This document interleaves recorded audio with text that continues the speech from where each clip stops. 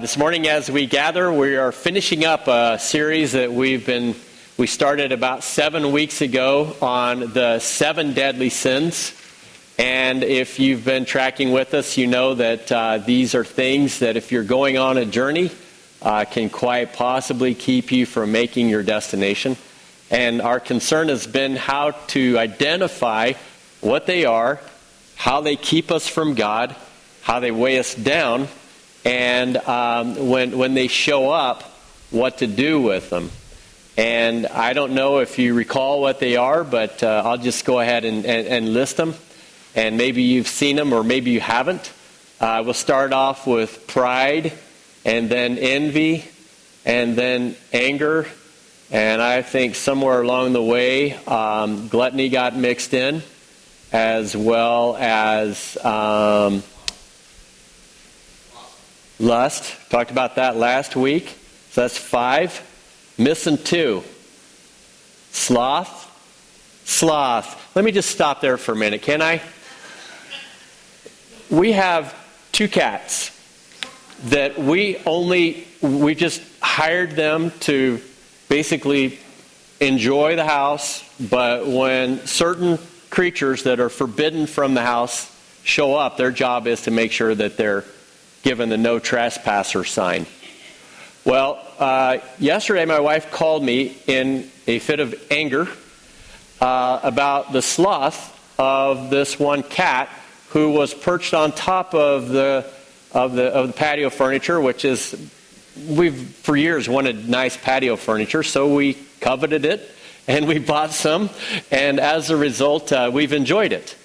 The cats like it probably and use it probably more than we've been able to. And one cat decided that he would just perch himself right on the top of the back of the patio furniture. And this is where sloth kicks in.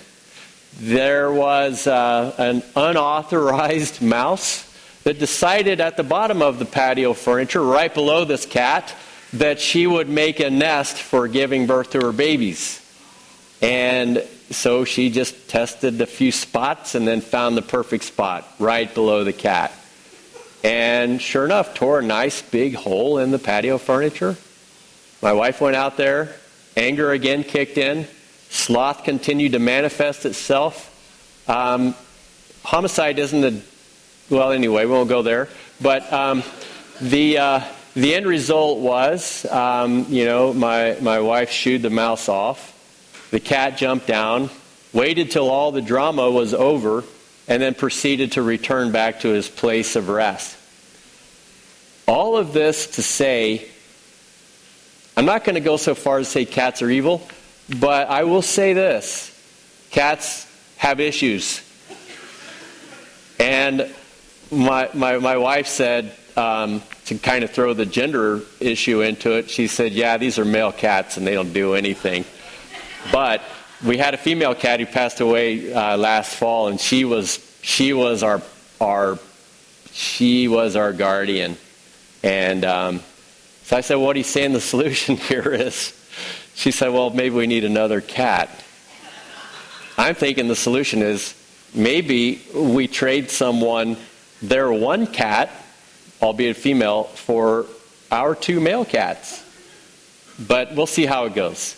Anyhow, you get eyes to see things when you give them a category, and sometimes when they happen, you know when sin emerges, and when it does, bad things begin to occur. And in this case, sloth led to a lack of diligence and destruction of property. Well, I know that's kind of a fun story, albeit a little bit expensive on our end.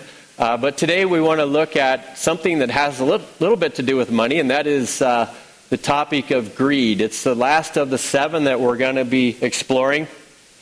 If you can imagine greed being something that was in this backpack, greed goes right along with accumulation and even hoarding.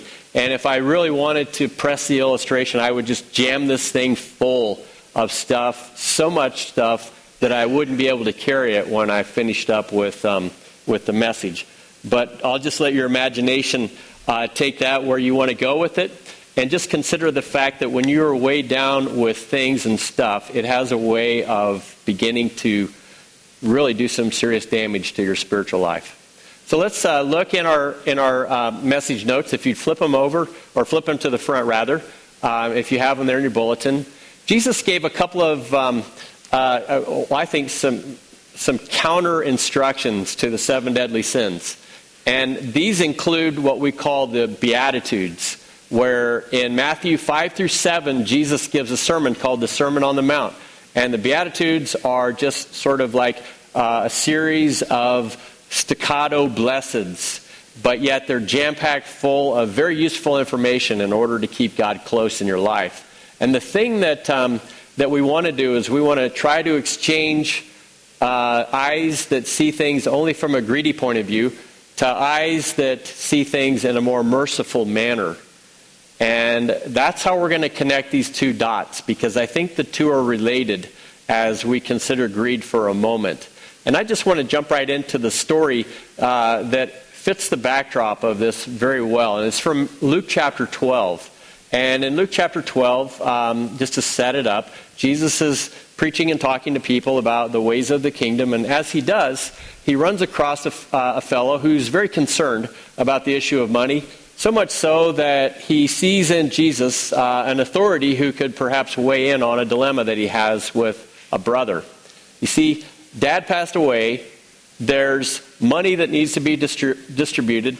And as siblings are considering where that money needs to go, naturally there's a debate. And what Jesus was approached for regarding that issue was for him to weigh in on it and to make the right decision on how this needed to unfold. And Jesus saw this and he's like, this isn't why I'm here. I'm not here to help you arbitrate these matters. I'm here to actually point you to something a little bit deeper that's in play. And so let's talk about that for a second. And he begins to tell a story about a farmer. And the farmer was a guy probably, I would say, given the nature of the story, about my age. He had done a pretty good run on his farm and had gotten so productive that he found himself having such a degree of excess that the only thing he could be preoccupied with in that moment was, how do I manage this and how can I allow this to carry me through the rest of life in a very comfortable retirement? So he took some very suitable storehouses and he just imploded them so that on their property they could just rebuild much larger storehouses. And as he did that, he began to survey everything that he had accumulated, and the result of hard labor and shrewd business thinking, he began to ponder the possibilities of resting from his labor and starting to eat, drink, and be merry now that he earned it. And as he's contemplating these retirement plans that involve maybe golfing in Florida, he's considering how all of these things have basically pointed to a life that was lived well, that now he's getting a justified return on all of his efforts. And it's all about me, me, me. And Jesus is pretty clear on that. And as it unfolds, the guy is crossing his arms, and he's resting content in this vision that's in front of him. And then Jesus drops the bomb. And he tells them, this guy who did so much for himself in terms of accumulation over the course of his life, unfortunately won't be able to enjoy it, because this evening he's no longer going to be among the living. And as Jesus unfolded that to the brother who was so concerned, he said, you can spend all of your life pursuing these things, but you can't take them with you. Matter of fact, it's a pretty poor investment in the broad scheme of things. The things of God are actually the things that you need to really focus on. But like so many people, we forget that God is really an important part of the equation called life, and we set our sights on something lower. And as we do, there's a mechanism that begins to kick in that drives you through life that the Bible calls greed. And so turn your message notes over. We're going to look at the problem of greed, and hopefully if you've ever been affected by it, you'll understand it. And if you haven't really recognized it, maybe this will help. The problem is, you and I function in an economy, not to get too heady on this whole thing, driven by discontentment while fostering fear and scarcity. Now, what do I mean by that? I don't know if you guys read, Reader's Digest, or maybe you read something a little bit more racy, like car magazines. Or maybe you're looking at, as a female, maybe looking at something to do with furnishings or clothing. And as you do, something very subtle begins to rush over you, and that is this impending sense of discontentment. Like there's a message here that tells me, if I have this, I'll be so happy. Life will be so good. I will just feel awesome if this thing is included into my walk here on earth. And what that essentially does is fosters a discontentment about your clothing, your car, your kitchen furnishings, anything that they can put in front of you that says, this is much better than what you have. And as they try to churn discontentment, they're considering how, on a scale of an economy like the economy in the United States, how if enough people are discontent, they can make a whole lot of money. And so marketers are tuned into the psychology of putting in front of you something that needs to be a certain way and the reality of where it's not, which would be your existence. And then trying to close that gap with their products. I can't say that that's a terrible thing, but I can say if you're not aware that that's going on, you need to see what's driving it.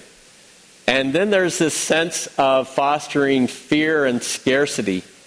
I mentioned reading Reader's Digest. I used to read Reader's Digest. I know that sounds kind of nerdy and maybe doctor's office type of reading, but I enjoyed it. Good writing in there, but I found myself eventually discarding it altogether. Primarily because as I was reading it, I would come to one pharmaceutical ad after another, to the point where it seemed like interspersed between all of the pages of the stuff I was trying to read were all of these dire warnings about health concerns that people were having that I may have as well and not even realize it. I may have this disease or I may have this syndrome. And if I do, there is the appropriate product available for you. And instead of reading Reader's Digest and getting inspired, I found myself reading it and getting anxious, thinking at the end of my reading time I was going to have an issue with high cholesterol or high blood pressure or whatever it is that they're trying to foster fear in me so that I can move into their product space. And then there's just the whole idea of scarcity. I wonder sometimes if the Great Depression had maybe a negative impact over the long haul in ways that we're just beginning to realize. Have you ever seen a show called Hoarders? Maybe you're familiar with it. It's where people accumulate an excessive amount of stuff. And I wonder if the mindset for that is scarcity. Like we lived through the Depression, we didn't have anything, we didn't have 2 nickels to rub together, we didn't have enough food on the table, we didn't have just fill in the blank. It was not there. And when the prosperity of the next few decades began to happen, people started thinking, we need to get more, we need to accumulate more. And then all of a sudden, if you're like I am, you look at your parents growing up and you're like, why are you hoarding all this stuff? And then you realize that maybe you're infected a little bit by it as well and in denial. Like my wife might say, why do you have all this stuff? And I might say, well, I might need that someday. It's important. I know the role of downsizing, but I also get that if I have just enough stuff for that day that may or may not happen, then I'll be covered. And it's this idea of scarcity that somehow fuels in us drives and desires that, believe it or not, can pull us away from God. Fear, discontentment, and always feeling like you lack are very contrary to something that God easily provides for us. And I'll just tell you right up front what they are. They are the peace that passes all understanding. They are contentment that we have everything that we need in Christ as far as our person goes. And then there is this sense that God, as we pray the Lord's Prayer, if you've ever prayed it, one of the things that it says is, give us this day our daily bread. It's just kind of a metaphor for God provide for us where we don't know how we're going to realize that provision when we need it. Well, let's just go on into greed and what it is. There are those people within our culture who would say greed is actually a very good thing. There was a movie out a few years ago called Wall Street.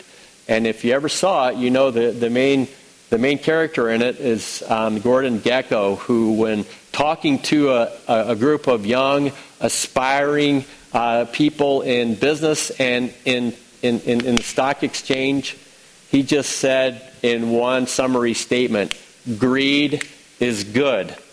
And the reason why he said it is because whoever the writers were of the movie knew reflected within a segment of our culture are people who thrive on greed. It is the psychological condition that they have to get themselves in that says we need to look at every opportunity that we can to accumulate. And we can't leave any stone unturned. We can't leave any angle not worked.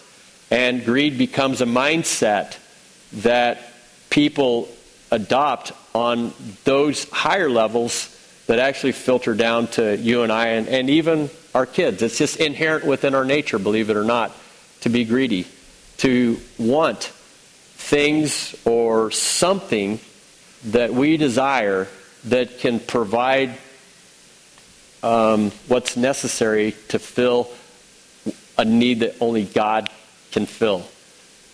So if you consider this for a second, if you desire to be happy and to feel secure, if you want to be fulfilled in your job or in your life, if you want to have sufficiency and be able to work towards it, believe it or not, those are all God-given longings. God made us for joy. He intended us to feel secure and to know security. He called us initially, when we go all the way back to the garden, before the fall and things went south, He called us to purpose, to tend the garden, to expand on it, to develop it, to find fulfillment in this experience. And He wanted us to have sufficiency, but not necessarily without Him in the equation. So these are misguided attempts to try to fulfill needs in our lives that only God can fulfill. And greed is a replacement God that has a power and a force that when it is allowed to go to work in us, it seems like it would be a good thing to have, to be secure, to find fulfillment in accumulation, but it always leaves us empty. And so let's look at what it does. Greed will instead cause you to tune your whole mind for seeing ways to gain. And I don't know if that makes any sense, but we've talked about how our minds are tuned to see certain things. Like, for example, on the stained glass behind me, there is an imagery of Jesus as the Good Shepherd, and then underneath it, you see the sheep. And I had a lady tell me she's been coming here probably since this building has been in place. And when her son, who was young at the time when the building was built, would look up at that stained glass, he would see the sheep, but then he would see actually faces of people in the sheep. And if you look at it just right, I don't know if it's bright enough or not, your brain kind of tricks you into seeing human faces in that. And so I did a little survey in the last service, and I said, now how many of you, when you look at that scene up there, see kind of a facsimile of human faces? And about a third of the people raised their hand saying, yeah, every time I look at it, I see that. And everybody else is like, I don't see that. I don't know what you're talking about. But it just goes to show how when we want to see something, sometimes we look for it. And when we're not aware that that's a possibility, we don't even see it at all.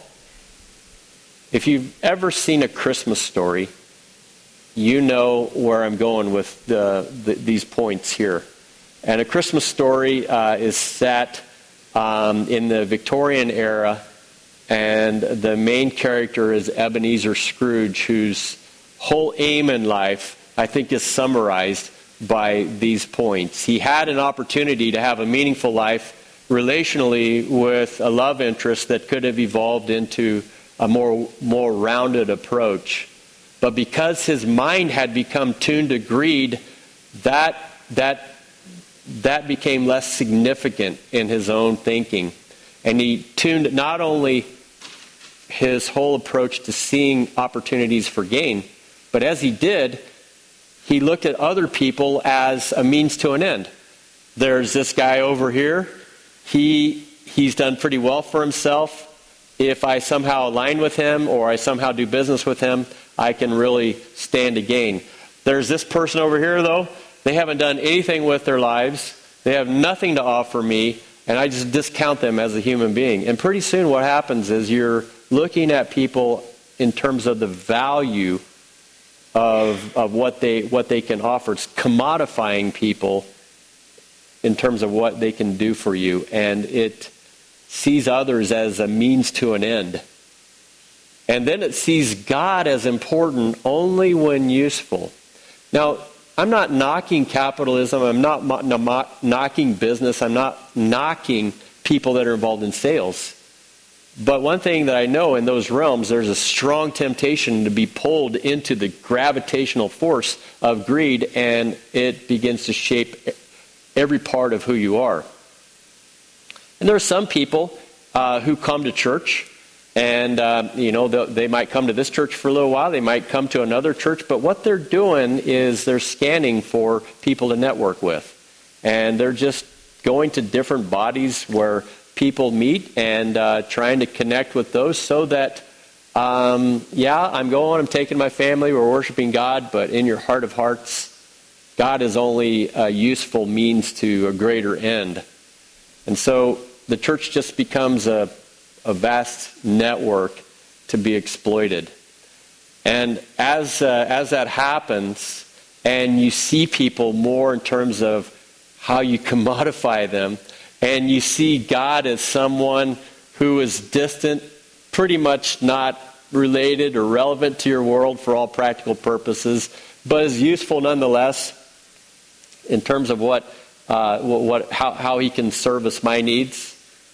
Pretty soon, when you take that approach, your ability to love other people starts to diminish, because you're seeing more and more of them in terms of their economic value, rather than as God's designed each of us, no matter where we're at in our station of life, as made in his image, which gives us an incredible amount of intrinsic value. And then there's the whole trust factor. Because pretty soon, you know in your heart that you're doing all of this stuff for a particular end. And you know, and you're thinking everybody else is doing it. Honestly, where you end up at is you become suspicious of other people. Not really fully trusting them, wondering what their game is, and always having an eye to seeing how they're getting ahead and maybe getting over on you. And pretty soon, you're so jaded in your view of humanity that capacity that God gave you to love almost is extinguished. And if you recall the story from the Christmas Carol, Ebenezer Scrooge had a love interest, and clearly what he saw in her was obscured by what he saw in terms of economic gain. And to take it a little bit further, if you've ever seen the movie Ocean's 11, which has George Clooney as the primary protagonist, there is an opponent, so to speak, someone that he's trying to scam, who is also a little shady in his business dealings. And the only reason why they're even having a conversation together is because the other fellow who is opposed to George Clooney has taken his love interest and made her his wife. And this creates some tensions within the storyline. But the bottom line for what I want to share today is summarized in a conversation that George Clooney had with him, where they're talking about the role of this woman who they both are drawn to and what that means. And George Clooney basically made the statement, how does Tess factor into what's getting ready to go down? What if she gets in the way? And his response was, if she gets in the way, then I'll be happy to throw her under the bus as well. And what was so ironic about the statement is it was under a closed caption setting where Tess is watching the exchange unfold, and it becomes clear to her that somebody has been gaming her and offering to say that he loves her, but in reality, greed gets the better of him. And so it's insidious in that regard, and maybe you deal with greed, maybe you don't. Maybe on a more practical level, you're thinking, I'm not in any of those circles.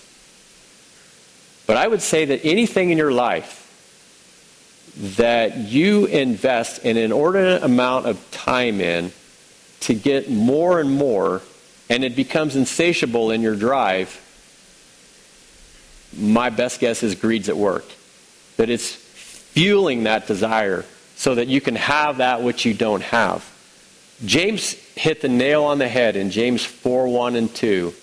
He said, you want, but you don't have. And so you go to the extent of actually killing people to get what you want. And he's describing the role that greed plays in taking us so far off our walk with the Lord that it eventually undoes us completely. James doesn't pull any punches on that. What is particularly evil about greed is eventually you start thinking about cutting corners, and you start maybe doing some unethical things or some immoral things based on maybe trust that people had of you, and you're looking at ways to gain from it where nobody sees it. Or you say, I'm cutting corners because everybody else cuts corners. And maybe in your workplace, you're encouraged to do that. Maybe you're fighting against that. Maybe there's something right in front of you that says, if I take this, no one will ever know. Maybe you're like, and maybe I'm like, if we're not careful, like Judas, who the gospel writer said greed was part of his undoing. He was responsible for the group in terms of the banking, the money that they had as a resource for their ministry. He managed, and it was, in hindsight, pretty clear to everybody that he was taking out of the bag. And just a little bit here and a little bit there meant a little bit more later and a little bit more later, to a point where he had gone so far down that road that he had decayed his conscience to such a degree that when he was approached by some priests about turning the life of Jesus over to them, betraying him for 30 pieces of silver, he said, I'll do it. And all of a sudden, he made an exchange which was one that went down in infamy as one of the most immoral and unethical things a person could do. To betray the very person who came to earth to shower upon us the very heart of God, and yet your response to him is to turn him over to people that are going to execute him. And that's what's so profound about all of this, is how God came into our world in such a state and said, regardless of where your hearts are at, I want to try to bring about a change in your life so that you can know life and peace and joy. And some of us come to church and we think, I'm happy to come to church, but I don't feel like I'm good enough. I don't feel like I don't have my act together enough to come to church. I feel like I've got some stuff in my life that isn't quite sorted out, or I have some skeletons in the closet. Well, let me tell you, if God brought his son into the world and died for the very people that were trying to destroy him, and he accepted them, how much more so does God accept us in things that are of lesser gravity? And God is looking at you and I, and he's saying, I know that there are things churning in your heart and your mind that are not fit for life with me forever. And maybe they fall along that continuum of one of those 7. And if they do, God says, we need to go to work on that. And in the course of your lifetime, I'm just going to work different angles so that you come out of that and you're drawn into something better, drawn into a better mindset, a better outlook. Here's the bottom line for greed. This is where it goes. Greed dehumanizes by centering. I know this sounds a little long-winded, but bear with me. Greed dehumanizes by centering life's purpose on creating wins for myself. And as your whole life is thinking about what I can do for what I want, for my purpose, you are forgetting that there's a larger storyline that God wants you and I to be a part of that's His purpose. But since we're making our own narrative up along the way and it's all about us, we can reduce people to objects if they serve us a need for us. And we can also look at our relationships as, I'm only going to be with you as long as you are useful for me. And that is a very sad, sad place to be. But I don't think it's any stretch to say that many of the signals that you're getting from this world and the environment that we live in are trying to cater to that view of the self. How these people can do that for you. How these relationships can work for you and your needs. And we've been so conditioned in this godless view of our humanity and we're so comfortable with it that we don't even realize that from God's point of view, it's completely wrong-headed and misguided. And it will lead nowhere except to an increasing internal sense of despair and hellishness.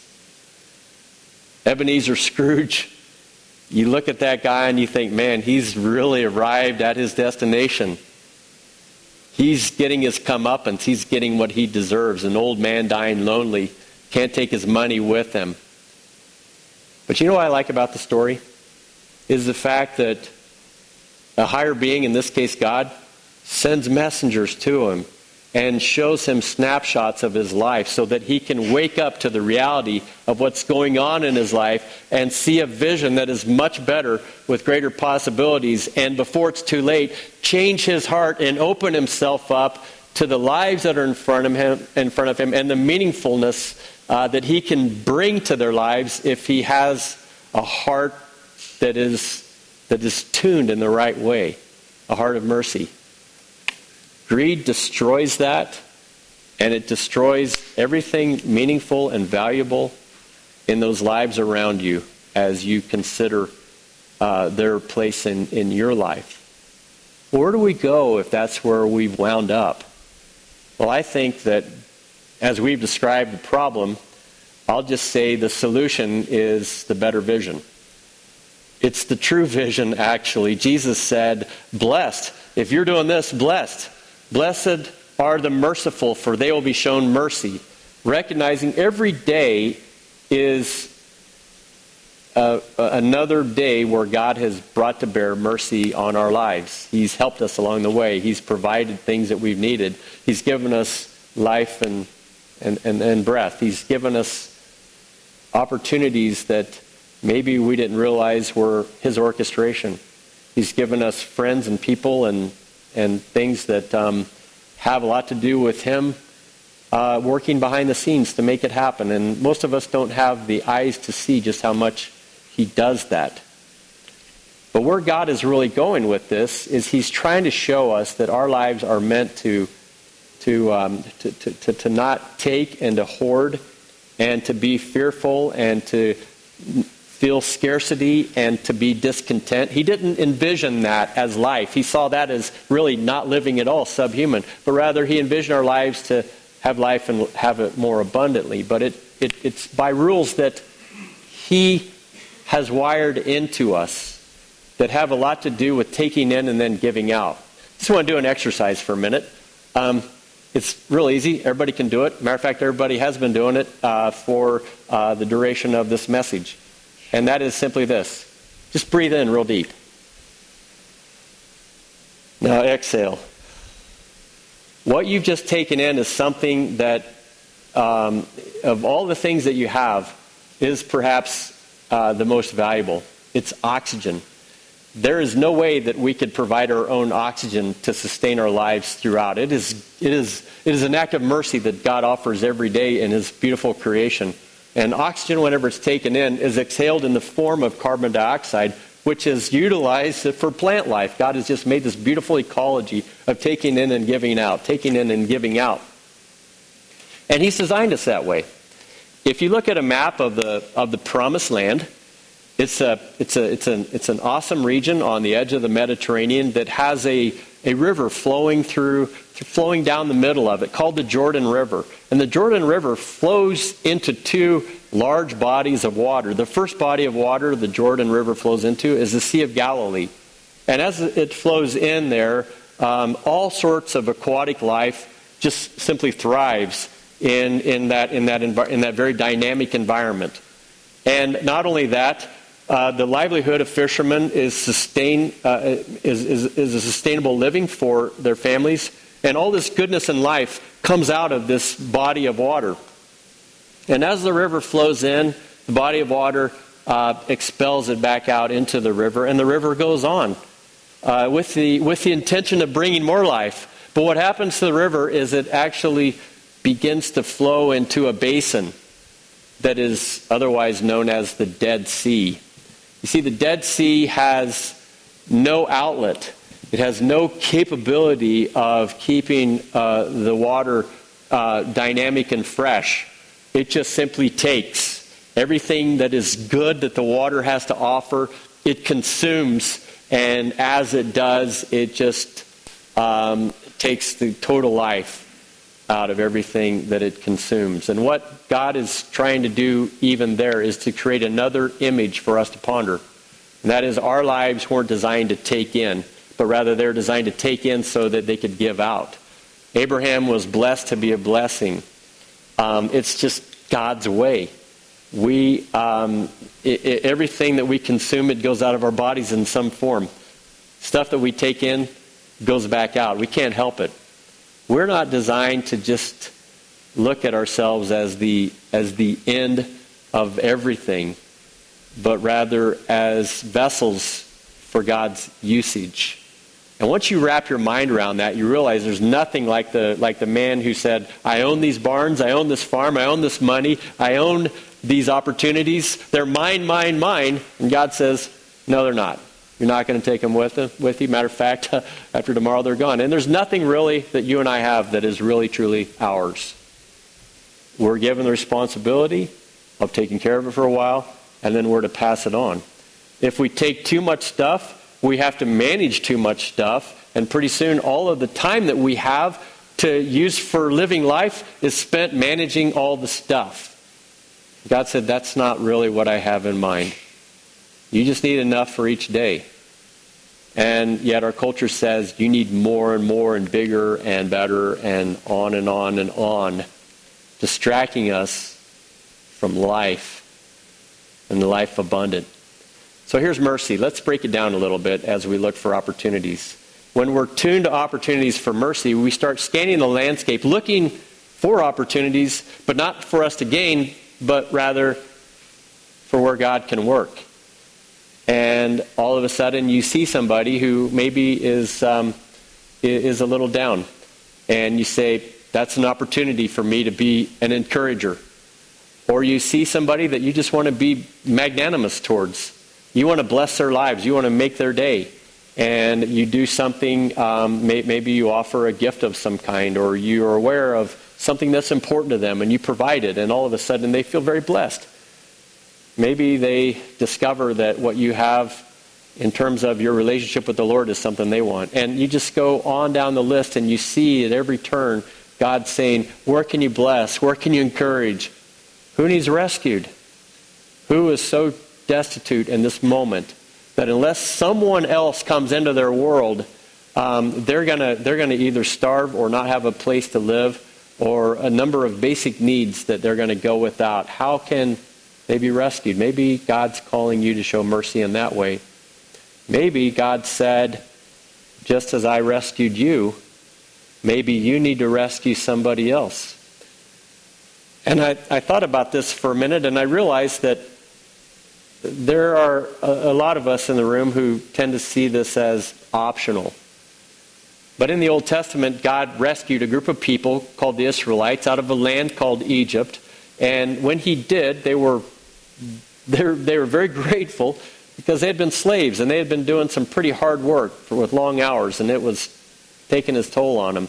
And they were being abused and considered very third class. And all these things were happening, and God just jumped in and he said, I'm going to take you out of that. I'm going to deliver you into a land that is flowing with milk and honey, a beautiful land that's well-resourced. And I'm going to do that not because of anything you've done. I'm going to do that just because I want to bless you. And so they took him on his offer, and they went up out of Egypt. And as they did, he said, now don't you forget, I am the God who brought you up out of Egypt and called you to be a very people of my own. And he engineered some reminders for that. He said, now in response to that, what you need to do, when you worship, I want you to give me the first fruits of your crop, the first fruits of your cows, of your sheep, of any horses. I want the firstborn male, and I want that male to be sacrificed. And they're like, huh? Why would you want that? And when you have a male son, I want you to also dedicate your male son. And you're like, what? And as God engineered that into their experience, he was telling them, when you put me first, then you remember that everything that you have has come from me. And you'll also realize that what you have is an act of grace because of me. And you will always be grateful. And as God has initiated that institution, he's established a principle, I think, of first fruits. In doing that, he offered his first son to us, who gave us life. When that son came, he said, regarding all this stuff we've been talking about this morning, he said, seek first my kingdom and my righteousness, and then all that stuff, it'll come when you need it.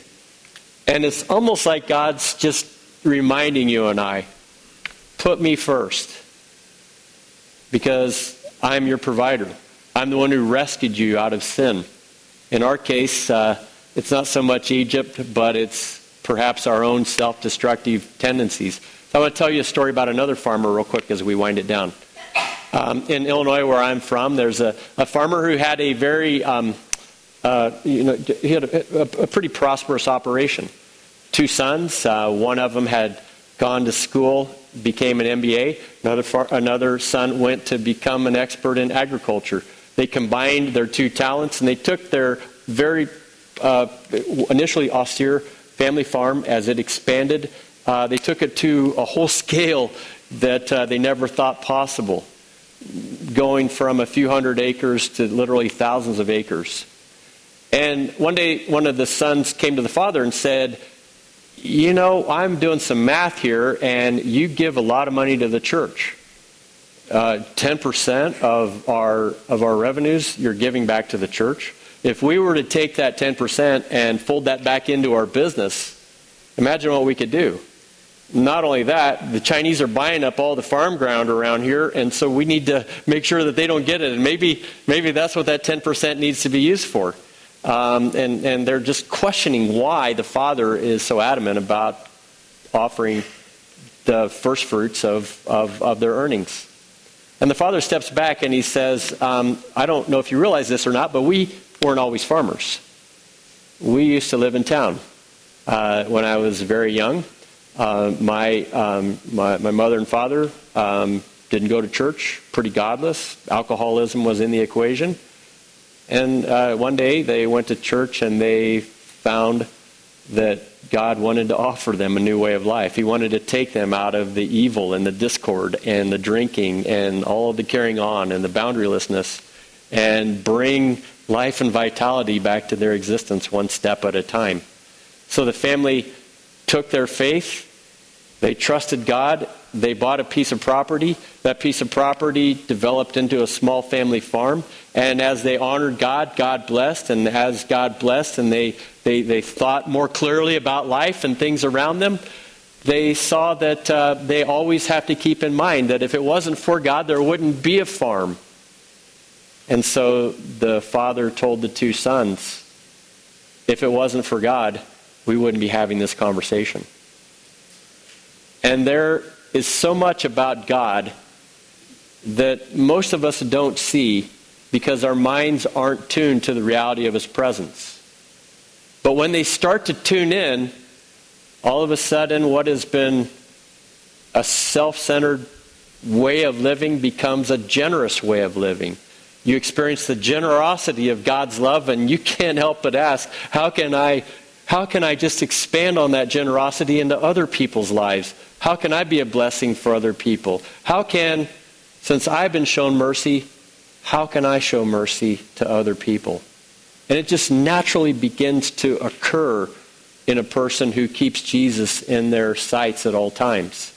It doesn't occur necessarily the way that we would like to have it happen, but God is faithful, and God is trustworthy, and God is merciful to us sinners. Well, here's how this unfolds. The bottom line, I think you'll be made rich. Maybe not necessarily in ways that Ebenezer Scrooge would try to dictate in his carnal self, but rather rich in the ways of God that goes in a variety of directions, however it is that he wants to bless us. By exchanging eyes of greed for eyes of mercy. And when you do, God will provide his mercy and his blessing. And I think there are a lot of people who need mercy, but they've been so busy hoarding that they haven't looked for opportunities to show it. The preoccupation has been so overwhelming that they're not even thinking about giving it to other people. But when you do, things start to open up.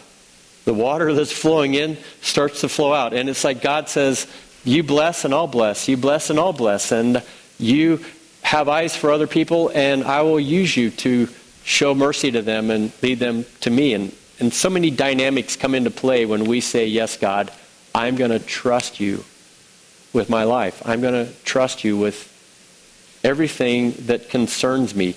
I'm going to trust you where I'm discontent and look for the contentment that you can only offer in Christ. I'm going to trust you in my fear when the whole news cycle is constantly conjuring up in me anxiety about world events, notwithstanding the fact that they like it whenever you pay attention to what they have to say because, well, their product sponsors like you looking at their advertisements. And it's a whole treadmill that's self-feeding. And when God looks at us and he says, you're worried about job loss, you're worried about where the economy's going, you're worried about all these things that involve scarcity, I want you to know something. I'm Lord over all of that. And if all that stuff is going on, I'm allowing it to go on, possibly to get the attention of people who are living in fear and scarcity, so that when they turn to me and they start living by the rules of my economy of daily bread and of provision and care, they'll learn to trust me. And that's all God wants from us at the end of the day, is for us to trust him. That's all he wants. Because many people in this room can tell you, through time and experience, God is trustworthy. He won't let you down. He will have your back. And he loves you so much, you know how much he loves you, based on a bloodstained cross. The real question is, are you allowing one or all of the lies of the 7 deadly sins to keep him out so that you can do it your way? And if you are, there's no room for him and for that. He wants that space as well, so he can bless you in that space. So I just end this series with, a call. If there is space in your life that one of the 7 deadly sins is taking up, then would you just commit to maybe fasting from one of those sins for a month?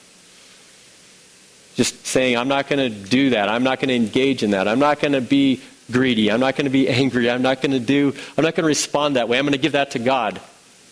And after a month, and you invite him into that place, just see what happens when he shows up. How maybe after 30 days you're thinking, wow, I wasn't really trusting him. Wow, he did show up. And maybe it runs deeper than that. Maybe it's just you need to be rescued from the whole captivity of it all. And God says, that's why my son came into this world, so that you could be rescued and you could know my blessing and you could know my joy and my life and all the qualities that make up life with me. And that just starts with surrender. God, it's all yours. I'm all yours. My heart's open to you. And if you can bring yourself to that place, you'd be surprised at what he brings to fill what you've given him.